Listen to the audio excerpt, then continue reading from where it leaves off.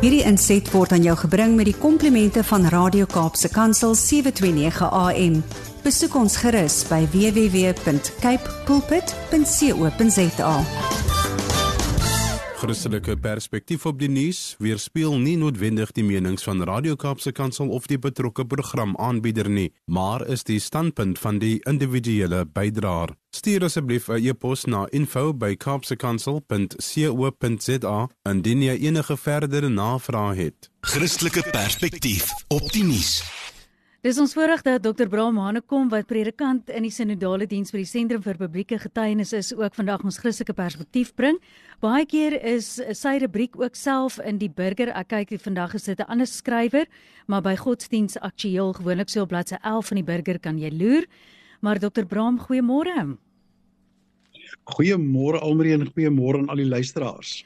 Ja, dis uiterstes weer eens, en ek sê die diereryk stel nie teleur as ek kom by die koerant nie. Ek sien daar was 'n bobbejaan, hulle het hom sommer Kees gedoop, maar hy het omtrent die parel op hol gehad, maar die arme bobbejaan is nou verdoof en hulle moes nou vir hom wegneem. So verder uiteenlopende dinge, maar ons kan nie wag om te hoor waarop jy fokus nie. Ja, terwyl jy van die Burger praat, my oog vang sommer die opskrif. Ek dink is 'n klassieke opskrif. Kyk, Elton Jantjies is ons nou skuldig bevind dat hy steroïde gebruik het. Ja. Nou is die opskrif: Elton se galopsop is vir perde bedoel. Ja. Elton se galopsop is vir perde bedoel. Ek dink is 'n absolute klassieke opskrif. Ja. Maar luister, sommer 'n bietjie ernstiger sake. Die eerste is dat ons daarom net begin deur al ons matrieks. Ek het nog die kans gehad, die baie geluk te sê, wat wonderlike uitslae gehad het. Daar is regtig matrieks wat uitstekend gedoen het. En ek dink ons moet vir al ons matrieks sê, baie geluk. Hulle het in moeilike omstandighede, hulle is deur COVID, hulle het moeilike omstandighede geopereer, so ons wil net vir hulle sê baie geluk. Daar is 'n donker kant aan die matriekuitslae. Jy het 30% nodig om te slaag.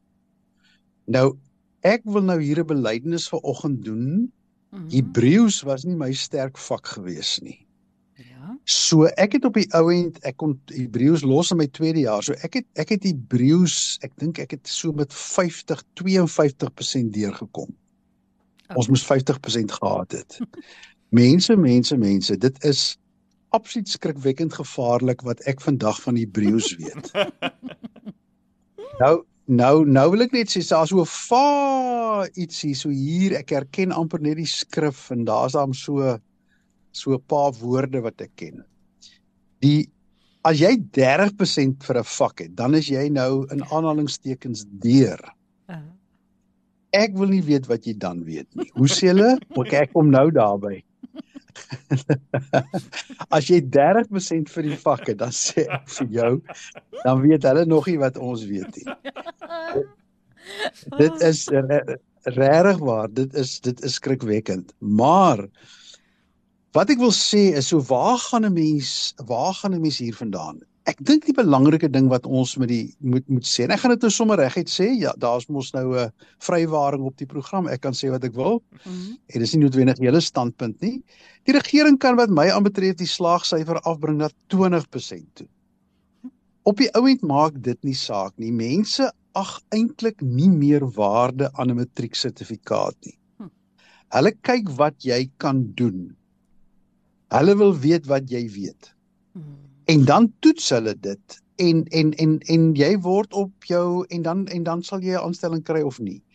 Die omgekeerde, die eintlike toets vir jou matrieksertifikaat kom eintlik eers meer as jy nagraads gaan studeer. Na matriek gaan studeer. Of 'n diploma is of 'n sertifikaat. En daarom is dit so belangrik vir ons matrieks om te sê, matriek is eintlik maar net 'n eerste baie bedenklike siftingsproses. As die 30% merk jou doelwit is. Natuurlik, vir matrieks wat 50% en meer het, of 60% of 70%, of hulle wat 80% gekry het, op geen manier moet ons daai matrieksertifikaat met daai uitslaa afwater nie. Dis uitstekend. En die geskiedenis wys en die ervaring wys dat daai kinders sal vorentoe gaan in die lewe. So wat wil ek vir ons matriek sê? Matriek is nie onbelangrik nie. Matriek is verskriklik belangrik. En matriek is 'n paspoort na die res van die lewe, maar nie 30% nie. Ja. En dit is wat ek in ons regering hoop ek dat hulle luister, dat hulle vir 'n oomblik op papier goed lyk, maar niemand glo dit eintlik meer nie. So dit is dis 'n baie baie ernstige saak. Ons hoop om binne die volgende weke, ek en Quentin Adams met 'n motiveringsprogram vir matrieks te begin, waar ons dood eenvoudig vir matrieks hoop gee, motiveer, sê, matriek is nie onbelangrik, matriek is verskriklik belangrik, en jy kan met matriek kan jy baie verder gaan in die lewe, maar moet net nie dink 30% is goed genoeg nie. En ek dink ons moet dit helder en duidelik vir mekaar sê. Ja. Die tweede ding wat ek vanoggend wil aanraak, en dit sluit aan by hierdie hele situasie.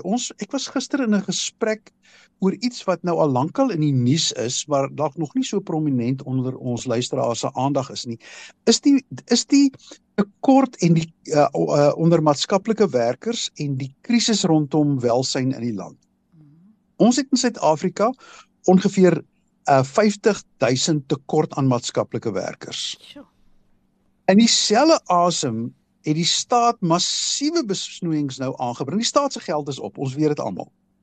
Net die Weskaap se welsynsbegroting is met 1,2 miljard gesny. Mense, julle weet nie wat die implikasies daarvan is nie. Dan leen die regering nagenoeg 5 miljard per week net om hulle salarisse, en die salarisrekening is nou al 60% van hulle begroting.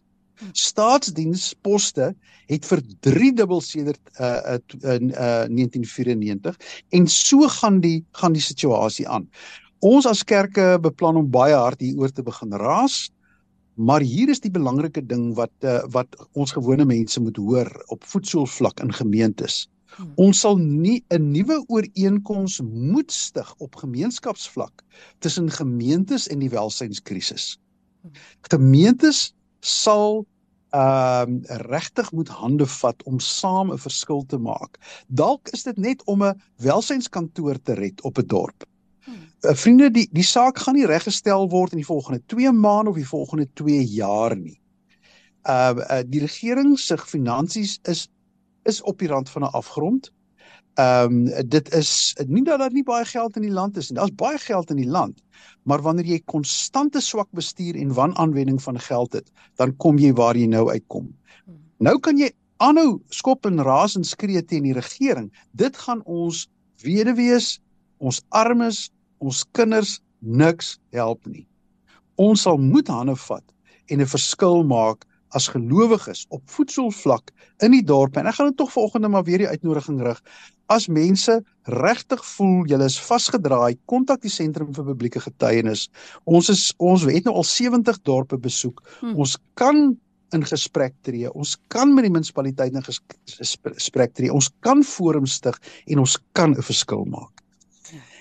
En dan die laaste een gaan ek tog nou weer op 'n ligter noot net sê, hulle weet nie wat ons weet nie. Dit is daarom 'n ongelooflike kragtige uitdrukking. Nou sien ek daar gaan allerhande WhatsApps daaroor rond en selfs ek het vanoggend een gekry van iemand wat sê, "O, maar wat bedoel hierdie ou nou?" Jy weet, vertel van ons ook, want ons weet nie. Ek wil dit nou daar los vir 'n oomblik en ek wil dit terugvat na die onverkwikkelike debat tussen ateïste en gelowiges. En die geskreeu wat ateïste dikwels op gelowiges het en hoe gelowiges afgemaak word as nie wetenskaplik en dom en fundamentalisties. Jy kan al die name kan jy nou gee hoe daar geskreeu word. Paulus het op 'n stadium geskryf, dankie Here dat u dit aan eenvoudiges bekend gemaak het. Nie die slimmes nie, aan die eenvoudiges bekend gemaak het. En ek wil vanoggend nie met 'n bravado dit sê nie. Maar elkeen van julle wat geloof ervaar elke dag in julle daaglikse lewe, ek het gister gesit en dink hoe geseënd ek is op soveel vlakke, soveel dankbaarheid, kinders, kleinkinders. Ja, ons het almal ons moeilikheid, ons het almal ons seer, ons het almal ons pyn. Maar dan wil ek sê, vir die ongelooflike wêreld, dalk weet julle nog nie wat ons weet nie. Dalk het julle dit nog nie ervaar nie. Julle weet nie wat ons weet nie, want ons het dit geproe, ons het dit ervaar, ons beleef dit elke dag. En aan Jesus Christus, al die eer vir die groot openbaring, die groot geskenk, wat hy deur Jesus Christus aan ons kom gee het. 'n Wonderlike geseënde dag vir al ons luisteraars. Wat 'n wonderlike manier om Christelike Perspektief vir die nuus af te sluit. Dr. Braam, baie dankie vir daai. En by dit, hulle sê ook blykbaar, hulle eet nie wat ons eet nie, is ook die ander ding. So. Ek is hulle almal moet tog ook maar nie eet wat ek eet nie, dan gaan julle ook lyk na 'n rukkie soos ek lyk. Jy moet 'n geseënde week hê, bye. Lekker bly. Hierdie inset was aan jou gebring met die komplimente van Radio Kaapse Kansel 729 AM. Besoek ons gerus by www.cape pulpit.co.za.